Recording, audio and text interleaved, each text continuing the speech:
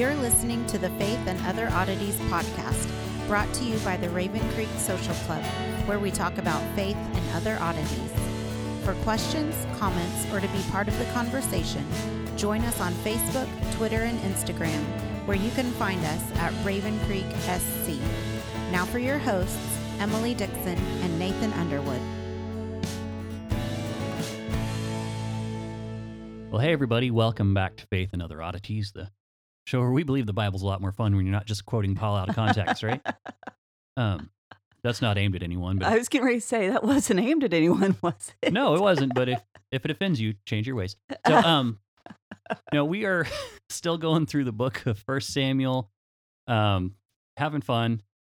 We just got introduced to Goliath last week, and we're getting ready to jump into the story of David and Goliath. So yeah, we'll see how far we get. Yeah. How many rabbit trails I end up chasing on all of this. Yeah, so it's chapter 17 for those of you playing at home. Right.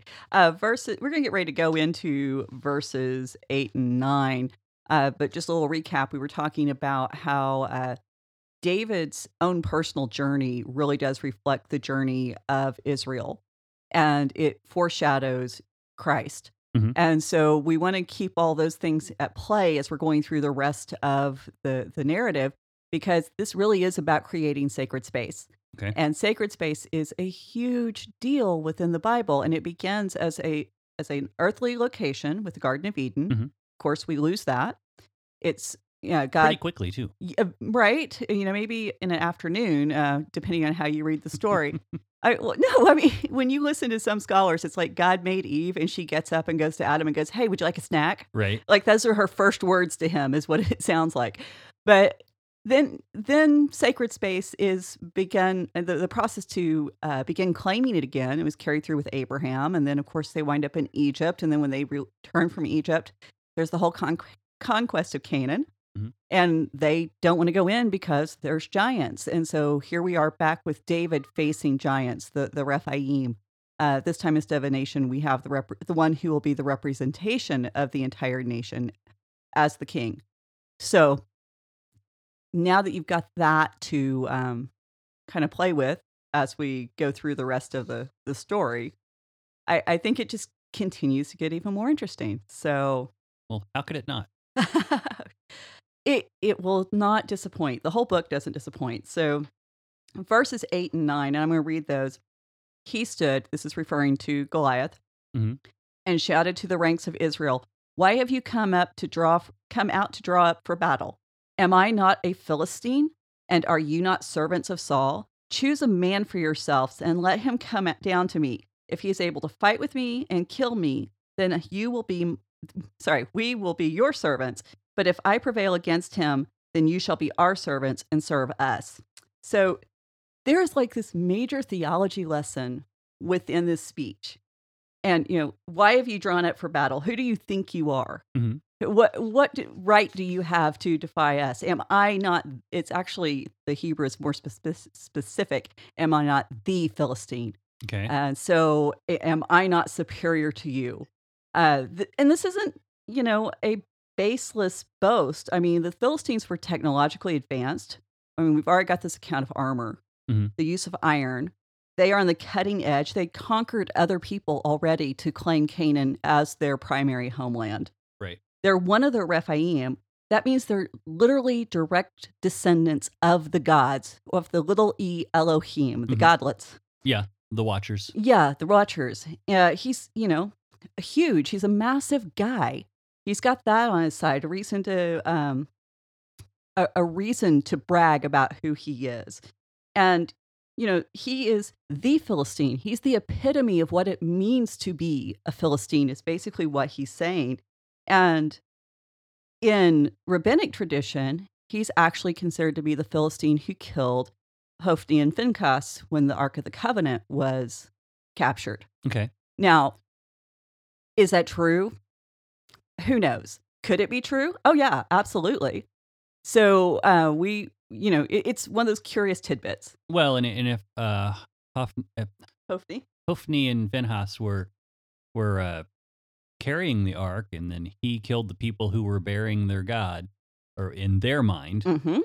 then yeah, that would make sense if he would Yeah. Hmm. It's a fun little exercise, and the rabbis have a lot of fun with Goliath himself. Um, Another little tidbit that I think is interesting, there's a belief that, you know what? I think I go into this later. Let's go into it later. Okay. So there's a teaser for you. So anyway, he asks, "Are you not servants of Saul?" Notice he doesn't say, "Are you not servants of Yahweh? Are you not servants of the God of Israel?" Hmm. He points directly to Saul, and it's an accurate description of Israel at this time because Saul isn't representing God. And if Saul had been representing God, then we would be able to say, hey, yeah, they are servants of the true God. Instead, they're being held captive by one of their own. Hmm. Hmm. And one of their own who's unstable. And, you know, he is the king like other nations. We've already established that in previous episodes. If you want to study that, you know, just start at the beginning of the Saul story. And, you know, Saul is actively taking people for his own purposes. Hmm. That's been plainly stated that anytime there was a Gabor Chagil, a mighty man of valor, he brought them into his house and he kept them. Hmm. And that's going to continue to be his practice. So now the nations, it is, you know, he is cowering, and the nation of Israel is cowering before Goliath, just like any other nation would, and they're looking at possible enslavement, and Saul's nowhere to be seen. By all standards, he should be the one on the front lines. Right. He's the closest thing that Israel has to a giant. Hmm. So why isn't he out there? And that's, I mean, that's troublesome because as the king, as the defender of the nation, as the resident giant, Hmm. he should be the one who's there. And the thing is that the nation really is at the mercy of a madman. And this is a king who requires a boy to keep him in line, to keep Hmm. him balanced so he can function. Here's a national leader who can't even do anything without a child at his side. And there's no honor or glory to being the servant of Saul. Right. So when you put all of that into play, you realize that Goliath might actually have a clue as to what he's talking about. And that's the thing about evil when it's presented in the Bible. This is not some kind of dumb, stupid entity trying to come against God's people. It's always intelligent, it's always smart. Hmm. And Goliath really embodies how smart and how aggressive and how fearless evil is, even in the face of evidence that it has no right to be. Right. So, verse 10 and 11, the Philistine said, I defy the ranks of Israel this day. Give me a man that we may fight together. And when Saul and all of Israel had heard these words of the Philistine, they were dismayed and greatly afraid. So, only twice in this entire story is Goliath referred to by name. Okay. He is always the Philistine. Oh, I mean, the rest of the time, Yeah. always, because obviously there's two exceptions. And I defy, Bergen says a better translation of that is I heap shame upon the armies of Israel. So it's more of a taunt than what we realize. It really is kind of this degrading language and not just come out and meet me. Well, yeah. Yeah. I mean, it would be saying it's shameful. The way you're all hiding away is a shameful Mhm. act kind of thing. Yeah. Now, Zamora actually, he translates it with reproach. I reproach you, which actually falls in the line with what evil does in the Bible and other stories because it's an accuser Okay. and says, you know, hey, here's your problem. This is what's wrong with you. This is who you are. I'm going to define you instead of allowing God to define you. And so that's also in keeping. The fact that I've got two kind of heavyweights weighing in on the same word with a little difference, they're similar. Sure.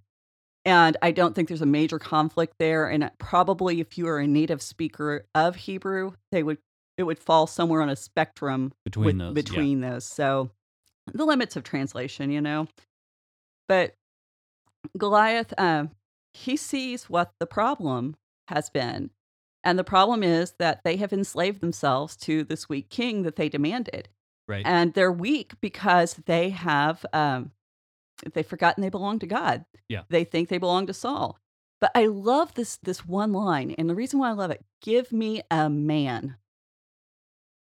Okay. Now, Why? which word for man are we there? I didn't even look. I'm bad about that No. Go because ahead. no, I don't even have my phone to go look it up because it would be interesting to know. I'm thinking it's probably going to be Ish, Okay. but if it was Adamah, that would be even better. I was Uh, thinking a Gibor Um, would be interesting. possibly, but we'll go with what I got. We'll have to look that up. Okay. But the implication is that there is no man in Israel. They had abandoned the one who had created them in their image, so they are no longer in the image of God. hmm And also, when Christ arrives, how does he arrive to confront the enemy? He arrives as a man. And he gives the enemy exactly what they ask, what Goliath and even other embodied evil ask for. A man, not a god, because they know they can't take on a god, but they know that they can defeat humanity if humanity is not connected to God. And that's still true today. So, So that's verse 8. Was that right? I Is it- believe 'cause so. in ESV it says choose a man, or is it Actually, it's verse 10. verse 10? Okay. And so, yeah, in the ESV, it would be a man. Yeah, give me a man that we may. Okay. Mhm. I'm trying to find it to see if I can. Bible Hub Interlinear. Well, So, I'm but on my way. yeah, Make sure I got the right verse.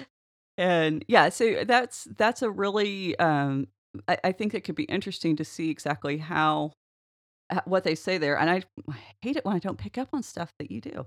But anyway, Sorry.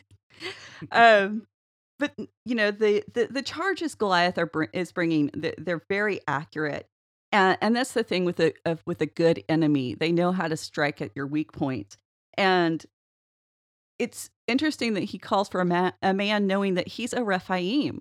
He knows that the scales are tipped in his balance. So even though he's putting on this big display, It's Ish. it is each okay. So he knows that he can overcome a man. He knows he can't overcome God.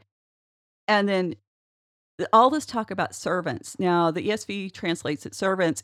Another possible translation is slaves. But now you've got that connection right back to Egypt. And Yeah. we know that the Philistines within the book of Samuel, they're always going to represent the Egyptians. And we do know that the Philistines, they love enslavement. This is always what they're after. We have that with Samson in the temple of Dagon. hmm We have that with Abraham, with Abimelech. We have it with Isaac, with Abimelech, who we often forget was the king of the Philistines. And so, what did the Philistines do? Every time you go to the Philistines, the king takes your wife. I mean, this is what happens all the time. And then the Philistines equaling the Egyptians in this scenario in Samuel, with Samuel equaling Moses, we see once again that the object of the enemy, and I think this is really significant, the object of the enemy is not to kill if he can enslave. The enemy will enslave always if that's a choice. If there's an option to enslave God's people, that's going to be the first thing they do. And we see that that's true today. How many people do we know who are enslaved to drugs, enslaved to whatever habit or mindset or anything that has taken away life and degrades them as a human being? It's still very much a part of our world. And when we forget that all of these problems have a spiritual component, then we don't have the right weapons with which to fight our wars. So, and that's not to discount, like we were talking about last week. It's not to discount the psychological and actual, physical things and whatnot. That's to be used in conjunction. Right. So. Yeah, and that's the thing. We've got to balance it out. Those tensioners that we're always talking about, and the you've got to have that tension. But when you look at this speech of Goliath, and then you look at Jesus and who he was, we have a man who overcomes evil, frees us from the powers of sin and evil, so we're not enslaved to it anymore. And he reveals the inability of humanity to face this supernatural enemy on their own. Right. So I love that, because we act like, oh, well, if you're just brave enough to walk onto the battlefield, you're going to be fine. That's the modern day version of the David. You just have to step out there and, be who you are, use your skills. And David's story is not about that. It was never about just who David was. It's about who David is when he's working with God in God's purposes and plans. And we can't overlook that because this is a supernatural enemy. And Goliath isn't just some guy, like I said last week, with a pituitary problem. He really is the result of a spiritual union with humanity. And that's really where ugly things happen, when the wrong kind of spirituality connects with humanity. And we still give birth to ugly things in our lives when that occurs. Maybe not Nephilim, but sure, the principle's still there. Yeah, that makes sense. So, okay, got to chase a major rabbit trail on this one. So hang on. Okay, go for it. We're on verse 12. Now David was the one of the Ephrathite, I love that word, of Bethlehem in Judah, named Jesse, who had 8 sons. In the days of Saul, the man was already old and advanced in years. Okay, so this is a weird verse. Why do we need to know that Jesse's old? That was the first thing I thought of when I read it. Is this a callback to Abraham? Close. You're in the right book. So yeah, but a lot happened in that book. Right. There's what, 49 chapters. So anyway, why do we need to know Jesse's old? Okay, so number one, it could possibly be so we understand he's not on the battlefield because he's too old. He's no longer obligated to take part in military action. Gotcha. So reasonable, for that to read that way. But Rabbi David Silva, I've referenced him before, and he proposes a second reason.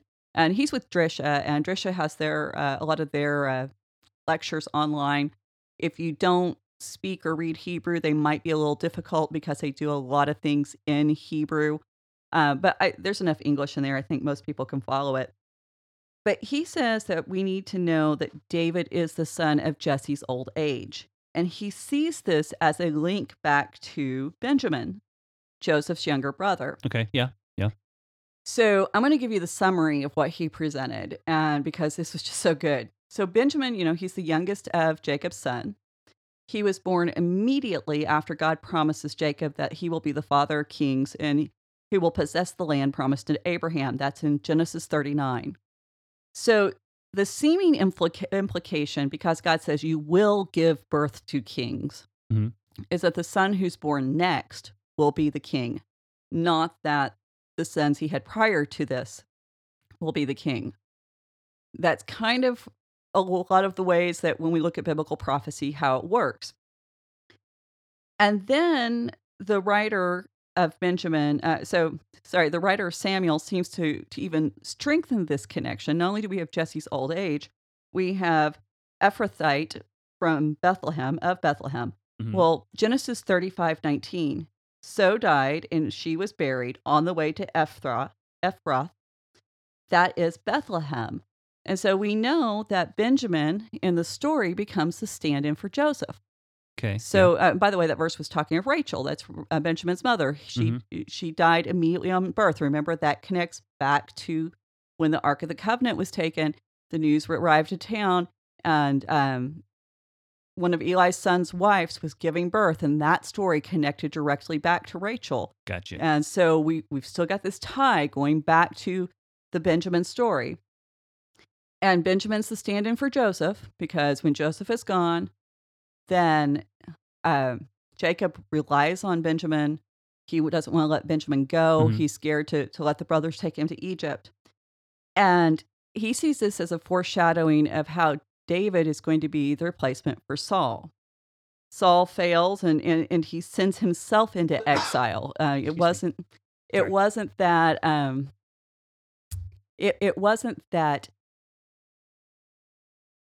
Saul was sent into exile by his brothers, but Saul did it to himself. Okay. And in doing that, he threatens to send all of Israel into exile with him.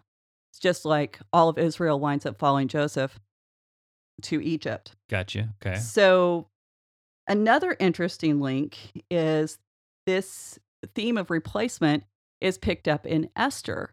Okay. Because if you read in Esther, let me find the verse, 119, it says, "And let her royal position be given to one who is better than she." Well, we know that Saul's throne is going to be given to a neighbor who is better than him. That's the words that Samuel spoke to him in 1 Samuel 15:28. And so this is all keeping within the framework. And by the way, Esther was of the Benjamin tribe. It's all keeping with the framework set up within Genesis. So we have this connection, and it's a reminder that even though David is out of the tribe of Judah, he has ties with that tradition of Benjamin. And with that promise that God had given to Jacob, that Jacob would have sons who were kings. Now it winds up being Judah, Okay. but at the same time, Benjamin, the promise right before Benjamin's birth is not forgotten. It's actually fulfilled, but it's fulfilled in a way that Jacob could not have foreseen. Sure. And well, he kind of foresees it a little bit. We see it in the blessing he gives to the sons, but there's also a debate on how much of that was Judah was actually going to be king and how much of it is Benjamin was still going to retain a royal line. Right. So, and the whole book of Samuel is about this replacement idea, because we even open with Samuel replacing Eli, and it's where the flaws of the mentor pave the way for the protege. Mm-hmm. And so, of course, we see this theme continued in the New Testament because Jesus becomes the second Adam. Right. So this idea of being replaced and having someone step up to do the job that you were unwilling to do becomes very integral within the book of Samuel itself. So, yeah, it's a lot of that. That's a lot of layers. I think this is the point in the Bible, right here with Samuel, that we really do start to see how the layers are stacked on top of each other. Mm-hmm, mm-hmm. And you don't see it in Genesis because you haven't built enough. And you don't see it in the New Testament because most people don't teach the Old Testament. So, Right. So when you're here, you can kind of look both ways. And it's kind of that pinnacle that allows you to see in all directions. Sure. So moving on in verse 13 and 15, this is the encounter with Jesse's sons. His three oldest sons are on the front lines. We have the names Eliab, Abinadab, and Shammah, and they followed Saul. So that they are people who support Saul. And that's an interesting note because they know their brother's the next king. Yeah. You would think that they would have got, hey, it's our brother. He's the next king. Let's go oust Saul. Let's get David in place, and then our family's just going to prosper. Well, I think that just kind of speaks to kind of their faithfulness to what's going on, is to not just decide for their own selfish gain to overturn the system. Yeah. Well, there's that. I kind of think it's a combination of, he's our little brother. Yeah, Samuel came along. He did this funky little ritual. Maybe he's right, maybe he's not, but, it's our little brother. Do we really expect him to be the one? Right. And then at the same time, there is that element, Saul is God's anointed, so you don't mess with him. Right. So the three sons here are probably all that Jesse is required to send into battle of his sons. There'd be an obligation to provide so many men for the wars. He probably didn't have to send the rest of them, or maybe they're the only ones old enough to serve, because you have to be 20 years old in order to serve in the army, according to the book of Numbers. Okay. And, we're given this glimpse of the fact that David is Saul's right-hand man in the palace, but he's still the errand boy when he's at home. Mm-hmm. And so he's living this really divided life where where does he fit? Yeah. Well, and because it earlier says he became the armor bearer, but now he's back watching the sheep again. Mm-hmm. Where is it? Like, what's Well, and he was probably at this point traveling back and forth between the two places. He would probably go home for a few days, go back to Saul, go back, because Saul had more than one armor bearer. Well, sure. And the fact that he hadn't totally been relinquished, and we're actually going to find out in a later verse that he is allowed to go back home because this verse in, I believe it's chapter 18, says that from that day, he was not allowed to go return to his father's house. So Okay. there seems to be the implication that before that, yeah, there was a lot of back and forth. And, for a young man like David, walking 10 miles was nothing. He could do that twice a day. Right. Not a big deal. So, Well, when that's the mode of transportation everyone's used to anyway. oh, yeah, if you're used to it, it isn't a big deal. It's whenever we start sitting at desk too long, like I've been doing. Riding in cars. Yeah. Things like that. So, and he may have had a donkey to ride. Who knows? All these details that the Bible doesn't give us because they don't think we need them. Well, yeah.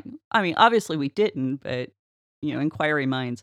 So, but verse 16, we're told that that Goliath stands for 40 days to make his taunt, and he does this every morning, every night. And of course, we're that 40. Mhm. We're thinking of Egypt. We're thinking of coming out of there, the wilderness journeys, and that time of testing and trial. We're thinking of Christ, temptation in the wilderness. Yeah, that's that. I usually think of that or the flood.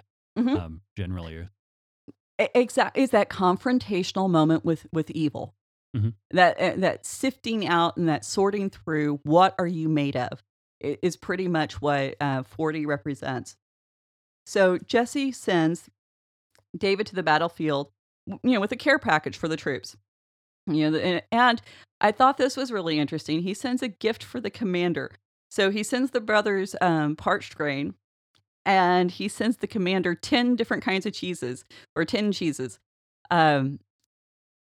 Of the two, one is, nachos that you feed the kids, and one is kind of a gourmet offering to a special guest.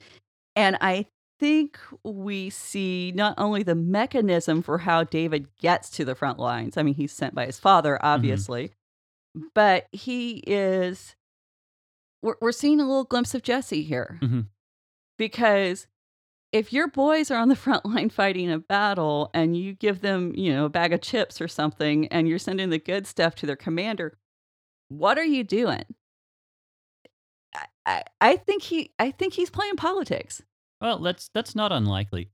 The part that I found interesting was where he says, "Oh, where is it?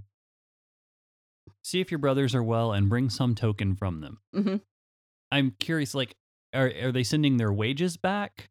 Is that what's going on? That's or is one. it just some kind of like, see if they got any cool war spoils or something? Just Ye- like what's he doing there? That's the thing. We really don't know. That's kind of obscure. And I think what we're seeing is the idea that there's some kind of proof of life, which, Sure.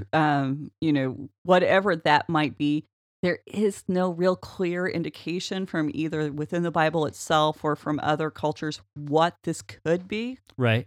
And so, it could be just as simple as just let me know they're still there. Yeah. And I need to know that.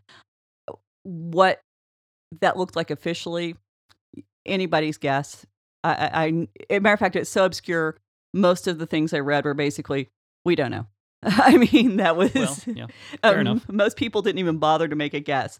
But I do think that we are seeing that Jesse is possibly trying to even, butter up their commander for the brothers and saying, hey, my sons maybe don't need to be on the front lines, or make sure they get all their rations for their food, or make Mhm.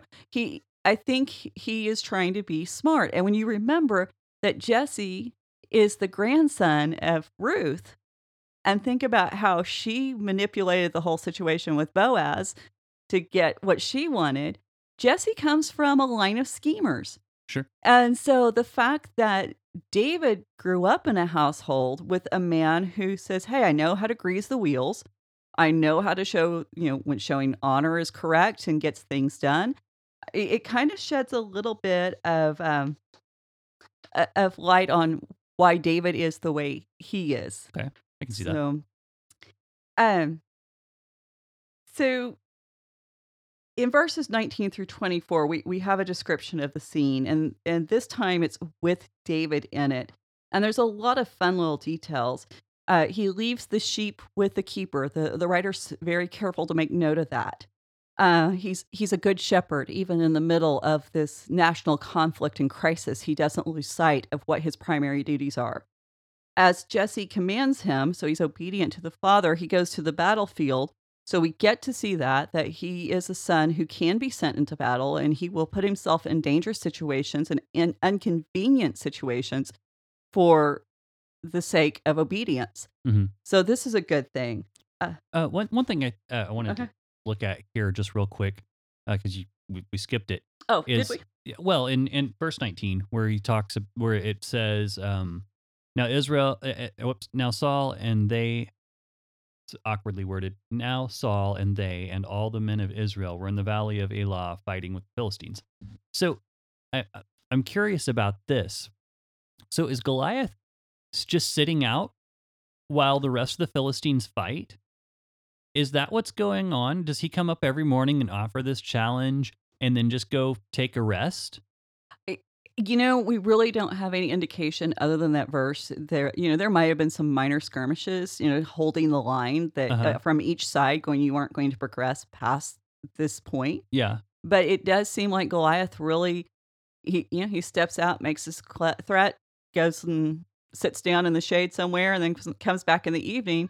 But there's not the major clash. The huge battle isn't happening yet. Most of the time, well, as a matter of fact, when we get to another scripture, we find out that when Goliath comes out, everybody runs away. Right. So there is some interaction, but I think it's from what I'm reading, and I may be wrong, but from what I'm reading, I think it's more just holding the line. Okay. And, because if you're sitting there for 40 days looking at an opposing army, almost every commander is going to, send out a few people to go check for weaknesses in the line. And Mhm. there's going to be a little back and forth, some rocks flung just to remind people, hey, I'm still here. Yeah. I still defy you. I'm still going to continue to hold my place. So there's just not a lot of detail given. And that's one of the things the Bible really doesn't care about the mechanics of the battle a lot of times. And how many battles do we have? Oh, and they fought and this many died and moving on. It's, Sure. Sure. so it's one of those details that we kind of like, come on, guys, a little bit more information would be great. So, but yeah, we are describing that scene with what's happening in the valley. And yes, Saul was there, but evidently he's not going out to meet the giant, which is a huge contrast from Mhm. what's getting ready to come up. David even leaves the baggage with the keeper, so he's even being responsible with other people's things. Mhm. So when he gets there after he leaves the baggage, he runs to the front line, which nobody else is doing this. He's eager to be in the midst of that battle. And as he's greeting his brothers, he hears about the Philistines' taunts. Now, we can read a whole lot into that when we're looking at the life of Christ, that Jesus is the good shepherd. He's willing to obey his Father. Mhm. That during his time away from us, he has left us in the keeping of the Holy Spirit. Mhm. Mhm. So, like I said, there's a lot of things we can play with. And I'm not going to go into it right now because I think it's going to become even more obvious later. And I think, most Christians are already familiar with a lot of those concepts, even if they haven't seen them with David. So, verse 24, we're told for a second time that all of Israel is afraid. The writer wants you to understand they're terrified. Mhm. And they do run when Goliath comes out. And, think about, 40 days having to watch him lumber out there every morning. This big dude. You kind of wonder how graceful he was, how, Mhm. they've been seeing him in all of his shining armor, which it was polished to perfection. Sure. Bronze can be polished to the point it can be used as a mirror. Right. So, he looks radiant in the light of the morning, when the sun's coming up. And, he tosses these insults back out and then he goes back to camp. And for 40 days, this psychological warfare has been inflicted on the nation of Israel. And psychological warfare has real ramifications. We've seen that in modern times. And man, you don't want to have to be exposed to something that's constantly just eroding at your confidence, both within yourself and within the army you're with and the nation you serve. And, you know, now, whenever there is warfare and there's this kind of propaganda being tossed out, that's one of the first strikes and one of the first things armies will go against to shut down those kinds of voices Mhm. because they don't want the troops demoralized. So imagine being in this situation where the brothers are. And, the other thing too, I want to make sure I get this. There we go. Make sure I get my notes in order. David's not the only one with a sling during all of this. Sure. I mean, this would have been a weapon almost anyone who had sheep. And who had sheep? Almost everyone. Yeah. They would have had it. And the front lines would have been made up of Saul's own tribe, the tribe of Benjamin. Well, in Judges 20:16, 600 men from the tribe of Benjamin were left-handed sling throwers who didn't miss. Mhm. So Saul's own tribe, the most ideally prepared, Saul himself, the most ideally suited, they're all standing there for 40 days trembling in front of Goliath. Mhm. And there's a good possibility that Saul even knew how to use a sling, Right. but he had forgotten who he was. Mhm. Mhm. And anytime you forget who you are, there's a problem. And this is the reason why we as Christians have to constantly be reminding ourselves who we are and that we aren't, what everybody is around us, that we are set apart, we're different, and why we have to surround ourselves with people who are also set apart. Because if you aren't constantly being reminded of who God says you are, your confidence begins to erode and you wind up running away every time a giant shows up in your world. Sure. So, and that's another point. If you want to identify yourself with someone in this story, identify yourself with the troops of Israel who are, shaking in their boots in the trenches. You're not David, guys. Most of us aren't. And that's not who David is supposed to represent. Right. So we need the champion to fight on our behalf. So anyway, I won't meddle too much. Verse 25. The men of Israel, this is not a quote, but the men of Israel asked David if he has seen the man who is shouting the challenge. And they tell David that he's come out to reproach, that Goliath has come out to reproach Israel. Mhm. And then they list off all these things that Saul's going to give anyone who slays this giant. And it's riches. He's going to give them one of his daughters as a wife. And the father's house will be free.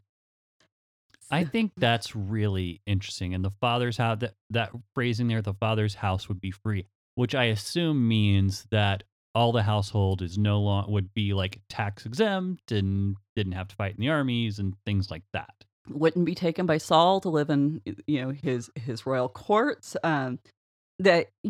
Remember what Goliath said. They're slaves and servants of Saul. Mm-hmm. And so, yes, but you were absolutely right about the taxation. That probably would have been included. And they're also very free of the military draft. All the things, you got it.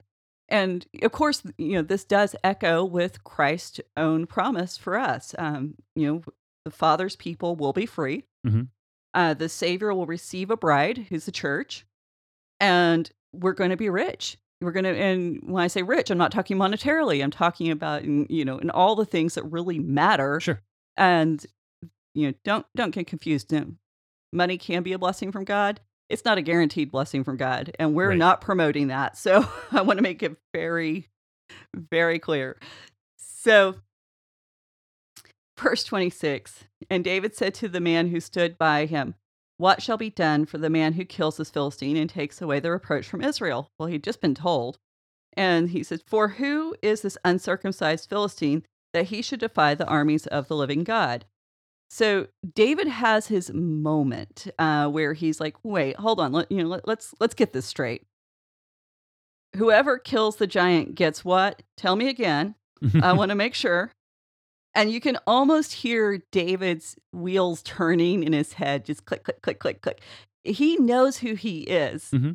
And he sees an opportunity where, hey, maybe I can get a little closer to where God has promised he's going to send me. Well, and I do think probably in David's head, there's probably a bit of this going, this is how God's going to deliver me from being subject to Saul. Yeah. At that point, I think he's taking it would seem to me like he's taking the word free to be like, so how free are we talking here, How right? free is free? Is it totally like he's no longer my king free? Is that where we're at? Well, and David is an interesting guy because every situation he approaches, the things that are said about you often about David, that was not Freudian at all. But anyway, the things that are said about David are really interesting because you really aren't certain how you should read them a lot of time. Is this manipulation? Is this, plotting and scheming? Surely not one of the holy, sacred people of faith that God used in the Old Testament. Well, I mean, they would never do anything like that, right? see Ruth. Oh, sorry. Yeah, so, well, and David's, direct ancestor. But the thing is, there's also that room for, is this an act of pure faith? Uh-huh. You don't know, but contrast that with Saul, and especially as we get further into Saul's story, we're always told exactly what Saul is thinking. Mhm. We don't have to guess. He's going to lay it out on the line. Where with David, like I said, the writer, it's like the writer himself doesn't know what to make of David. Right. And so you have this kind of veil of mystery about why he's why he does what he does and what his thought process is and what he's feeling.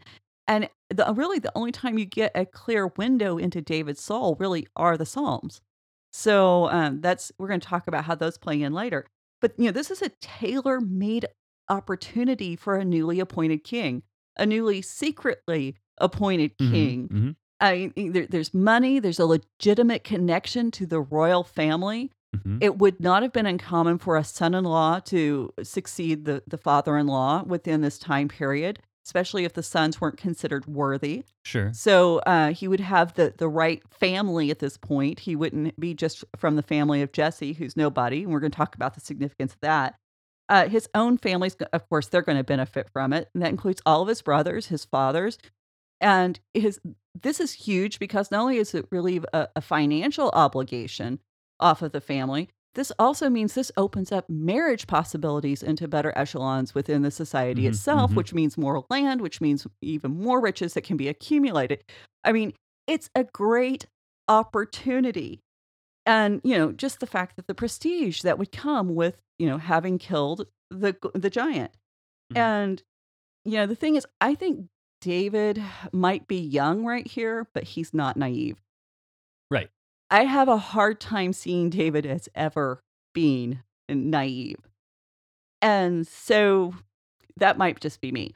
But I think he's the kind of person who saw through everything, and he saw multiple layers in every situation he approached. Right. Now, I do have questions about the order of the story here. Okay. Is it possible that this event happened before David was anointed and before he was taken to the palace to play the harp or the lyre? I'm sorry. But because that right. I wonder about this because when the people talk about David, they say he's a man of war. And before that, if that all happened before this, how do we know he's a man of war? Mm-hmm. Mm-hmm. So I'm really curious if there's maybe this part of the story is it's like the prequel to the stuff we have already read. That's actually a very real possibility. And there are scholars who have said that the two chapters, 17 and 16, were reversed. Okay. And so and there is a certain level of sense to that argument. I think I actually go into, I wrote my notes like 2 days ago, but I still have a hard time remembering what they were because there was just so much. And I think I actually look at some of the reasons why that may work and why it may not work. And because there are good arguments for and against both readings. And I think the main thing is, it isn't so much the chronology, but the fact that they did happen. And so we can't let that shake us too much. But there is a certain amount of sense in knowing that David had established a reputation. And of course, this would do it. Would be exactly why, Saul's advisors would know him. And because at the end of the chapter, when Saul is being told about David's victory over Goliath, Abner, Saul's general, has no idea who David is. Well, if David's been at the courts playing the lyre for Saul all this time, you can't tell me that Abner hadn't, run into them. But we're going to talk about that's where we're going to talk about the chronology when we get to that part. Okay. So, but I was curious about that. I mean, of course, I could see I could see people not knowing the name of the musician. I mean, especially if he's like, like I don't know what style, if he's a jazz musician just playing stuff and no one knows the name of the guy who's playing at the cocktail party. Not unless they're Miles Davis, but Well, that's a whole other story. He's not playing cocktail parties. Well, not anymore. Not anymore. Well, yeah, I mean, if he is, you're in the wrong by the time place. everyone knew by the time everyone knew his name, I'm sure he was not playing just random cocktail parties anymore. So, sorry. Rabbit trails. But no, I was just curious about that. No, but it's a good question because I don't think people realize there are these little tip-offs in the scripture that we can pick up on if we're reading closely. Right. And the other thing that, because it says he became his armor bearer in the palace. Now, the thing is, here in the ESV, it says I can't use these because I haven't tested them. Right. Well, if he's the armor bearer, he's going to be familiar with Saul's armor. Right. That's a good point. I hadn't thought about that. So that's, to me, that to me was one of the major tip-offs that maybe they were backward. Yeah, and like I said, possibility. I'm still kind of on the fence, but here's the thing: Saul's losing his mind at this point. Sure. Saul is completely unstable because he's constantly being tormented by that evil spirit. So whoever is encountering Saul, even on a day-to-day basis, might not be someone that Saul's keeping track of too closely. And so for me, that's the reason why Abner's statement made it more, more concrete and a possibility. Sure. Because what we find out about Abner, he seems to be a little bit more reliable. Mentally? Yeah, and just credible in his recollection of events and that sort of thing. Fair enough. Well, let's move on. Sorry, Okay. I didn't mean to get us way off track. That's what we do here. This is the problem with our conversations, why they last 7 hours. But yeah. So, but I think what's interesting in David's statement here is he actually flips Goliath's challenge. He reverses it. And, who are you to draw up against me, Philistine, is what Goliath says. And David's, who is this uncircumcised Philistine? You dirty, low-down dog. Yeah. Who do you think you are? Yeah. I don't know your name. Yeah. And who is a Philistine to defy Israel? He thinks that he can defy Israel, and David's like, no, this is not what's going to go on. This is the total reverse, exact opposite of what should happen. Don't you guys see it? And David's the only one with the right perspective, and he reminds that they're not Saul's army. He reminds them that they don't belong to Saul. They're the army of the living God. The living God always denotes God's active participation within the world of the living. Yeah. Well, didn't you say there's also, it could be translated the God of the living as opposed to the living God? Mm-hmm. Because that's the thing that title, the living God, I know that's been used by a lot of people to try to discredit the divine council worldview. Right. The idea that, well, the Bible calls him the living God. And then, of course, you're like, well, you're putting a whole lot of emphasis on word structure. A lot of word structure. But yeah, just going through that and saying, the living God versus all the other gods who are fake, that's not what's being necessarily conveyed here. Yeah. Is what you're saying. Yeah. God, this is a God who's active and participating in the lives of the people of Israel. Mm-hmm. And that's what David wants the army to remember, because if we don't have that little piece in play, then why should they be afraid? Why should they stand up against Goliath? There's no reason. I mean, pack up your bags and go home. You're living in a tent anyway. Just move a little further out in the desert. No one's going to care. Mm-hmm. I mean, this is not what do they really have to fight for? The only thing they have to fight for is the fact that God said this land is theirs. And the fact that they're still occupying the land demonstrates a level of faith and a level of trust within God, even though they seem to have forgotten who God is and why God wants them to occupy this place. But there's something really subtle going on with David's words here, and I would have not picked this up. It was not for Samura. He notes that when David says, "For who is this uncircumcised Philistine, that he should defy the armies of the living God," according to the ESV. If you go over to Psalms 8:4, Okay. "For who is this man that thou art mindful of him?" Oh, yeah. Yeah, so this is based on a very specific word order and structure of a Hebrew word. The word "for," it's not used this way very often. And of course, Psalms 8 it's a messianic psalm and is used to talk about the Messiah. It is quoted or alluded to in the New Testament in 1 Corinthians 15:25-27, Philippians 3:21, Ephesians 1:22, Matthew 21:14-16, and Hebrews 2:5-9 and Hebrews 2:5-9 quote it verbatim. So, Which is interesting that it's got that many citations because it's a very short psalm. It's 9 verses long. Precisely. And, the New Testament writers make it strikingly clear that Jesus is the fulfillment of this particular psalm. And so I'm just going to read Hebrews 2:5-9 because I think it makes the point without me having to say a whole lot more. It says, "For it was not to the angels that God subjected the world to come, of which we are speaking. It has been testified somewhere. What is man that you are mindful of him, or the son of man that you should care for him? You have made him flesh. You have made him a little lower than the angels. You have crowned him with the glory and honor, putting everything in subjection under his feet. Now in putting everything in subjection to him, he left nothing outside his control. At present, we do not yet see everything in subjection to him, but we see him who for a little while was made lower than the angels, namely Jesus, crowned with glory and honor because of the suffering and death, so that by the grace of God he might taste death for everyone." So this psalm specifically is about Christ. Mm-hmm. We can't get around that, and that's the main point.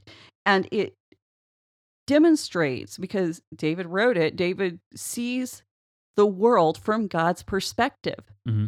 He understands how things work. And this is a prophetic understanding. And I think sometimes we forget that David is a prophet.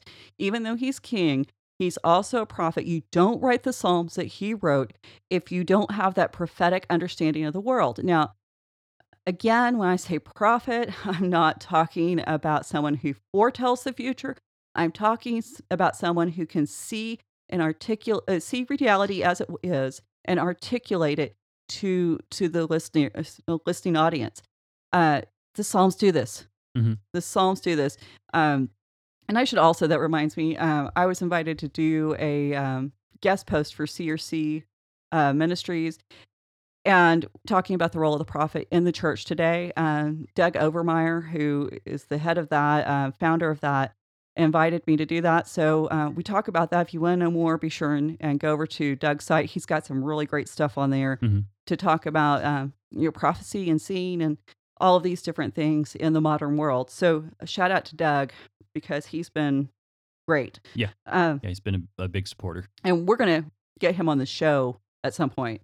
And he also has a podcast. So yeah, consider yourself warned, Doug. Yeah. Oh, no, he knows. He's ready. But yeah, David, he really, he understands humanity's position. We actually had him on the Commentarians. We did. By the way. We did. I know, because I was the one who hosted that. Yeah, it's a good episode. I was letting everyone else know while we're talking about. Yeah, and Luke had him on his show.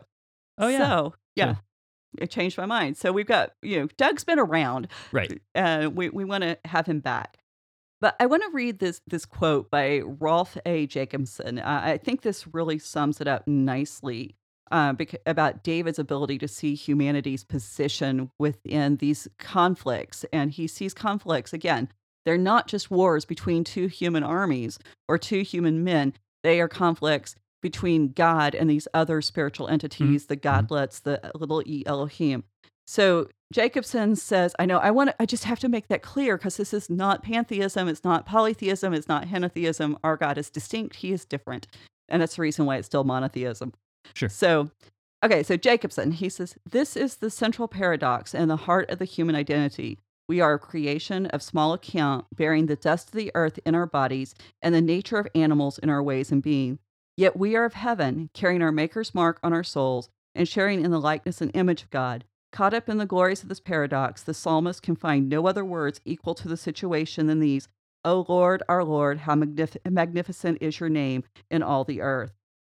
So when David is saying this to Goliath, he's reminding Israel, this is who you are. You were created in the image of the one true God. You need to stand up and act like men. Mm-hmm. And this is why he's so adamant that we not just stop and cower in the ditches. And I'm sorry, I'm laughing because I hear one of the girls has a harmonica. Oh, is that what it is? I was trying to I thought it was a what car horn, but sorry if that's coming through the mics.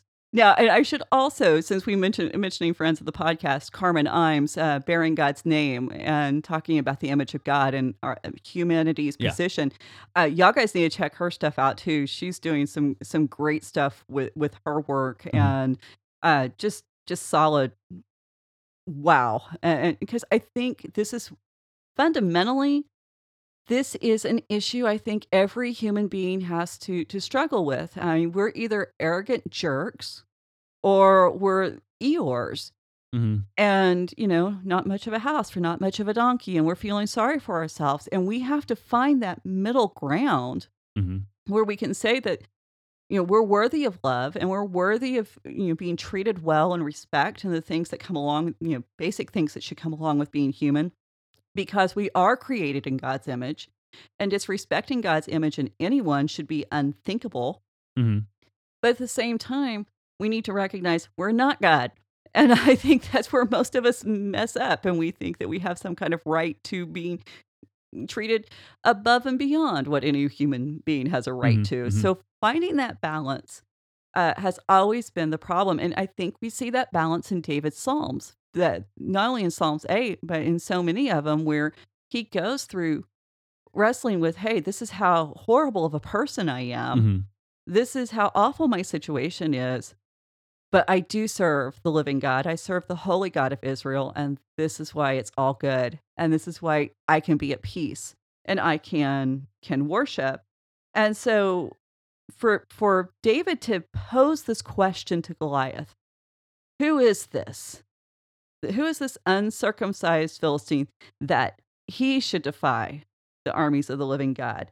It really alerts us to the fact that David, he's something special, because most young people we're talking probably 18, 19, he's below the age where he has to serve in the army. Mm-hmm. They don't have that kind of perspective. Right. There's a few. I mean, I'm not saying that you can't be this young and have that perspective. But those are standouts. Right. Well, and I now what I think is interesting, along with this speech, is that the people answered him. The people answered in the same way. So basically, Saul's been there the whole time, and the whole project stalled out. Right. The whole battle is just at a standstill, and David comes in. And without even with just doing what he does naturally. So we have this natural leadership quality that he knows how to talk to the people. He's working the crowds. To get them, to encourage them. So I think that's what's really interesting. And I think too often in the church, we overlook the people who have those natural leadership abilities. Yes. And I might be speaking out of my own experience, but I've seen it many times where I've talked to so many people, it's the same thing. Where the guys who actually have leadership experience and gifting, just that natural ability, get passed over. And unfortunately, I've talked to enough people, and I'm trying to be very delicate here, because of, I don't want anyone's. You want to tell your story, not everyone else's. I don't want to tell everyone else's story, but I've spoken to enough pastors and people behind the scenes to know that a lot of the reason that these people get passed over is because the lead pastor is threatened by them, and that's unfortunate. It is. I mean, basically, you have these pastors; they're playing the role of Saul. No, actually, I would say Saul's smarter because Saul's out there taking them. He brings David into his house. Well, that's true, but it's let just, that one sink in, guys. Yeah. So anyway, but that's But no, you're absolutely right. Frustrating to see this that a good that it pastor. goes on. I didn't mean to go there. It's just one of the things that I just happened to notice in the text. There's that natural leadership ability in David. It is valid, and I the thing is, I think a good pastor should be constantly trying to work himself out of a job. Absolutely, and we should always be trying to bring people in who are willing and able to pursue a leadership position, not out of any kind of sense of hubris or entitlement, but someone who really wants to serve the Lord. And sometimes having that leadership position is the best use of their gifts in service to the Lord. And we were talking about this. I know I'm going off on a rabbit trail, and we're like at time, but no, whatever. We were talking about this last night, and this is one of the things that you and I deal with is. Don't look at us, but check out our podcast. Right. And trying to figure out, where we fit into that, because I don't want to brag on this because that's kind of counter to what I'm going to say. But I do think that one of the things that we try to do is to have a very real perspective of the fact that this is about us, but it's totally not about us. Right. Yeah. It's scary. It is. Yeah, and it's like and I really appreciate like all of our supporters, but to me, every time we get a new Patreon supporter, I'm like, oh my gosh, we have responsibilities to people, and so I definitely appreciate all the support. And I'm always shocked. I am every time. I'm like, oh my gosh, are we actually doing something? So I'm glad people are letting us know they appreciate what we're doing. Absolutely. But again, we do try to keep that perspective that it's not about us and our agendas and what we want to push. It's about learning to love God and to love studying the text and to help other people learn those things. That's all we want to do. Well, I think that's what happens with most people who really love the Bible. It's like you build up this level of learning so much, and then finally you get to a certain level and it's up in your throat, and every time you open your mouth, you're just telling people, hey, I learned this and I'm so excited. And then they get like 50 years of backlog of all the stuff that you've been setting on, and they're just trying to get away, and you won't. Okay. Sure. Yeah, it's an ugly situation at a party. I've been there. I've been the person. Oh yeah. So I've been that person at a party too, where you're like, it's like they don't want it. They don't care about the Hebrew and Greek syntax. It doesn't even cross their mind. But so this allows us to kind of have a relief valve, so we don't injure those around us. Yeah, very helpful. So everyone, thank you so much for that. Yeah. So but what you said about David was 100% correct. He and I want to just wrap this whole part up. He is working the crowd. He is saying the same thing over and over and over again. He's getting the same response. He's both checking it out. He's building people up. He's doing the right things, so much so that he's going to hack off his older brother. And we're going to get into that next week. All right. So, well, let's take a break and we'll get there. For us in 10 minutes or so. For you guys next week, and we hope you come back and join us. And we're having fun here doing this. And if you want to be part of the conversation and see what's going on, maybe get some previews of what we're looking at, be sure to hit us up on Raven Creek SC on all the social media and ravencreeksc.com, where you can be in contact, ask questions, be part of the conversation. And we will see you next week. Thanks. Bye. You've been listening to the Faith and Other Oddities podcast, a Raven Creek Social Club production. Don't forget to follow us on Facebook, Twitter, and Instagram. If you like what you've heard, please write us a review on iTunes or consider supporting us on patreon.com/RavenCreekSC. As always, thank you for listening and don't forget to join us next week.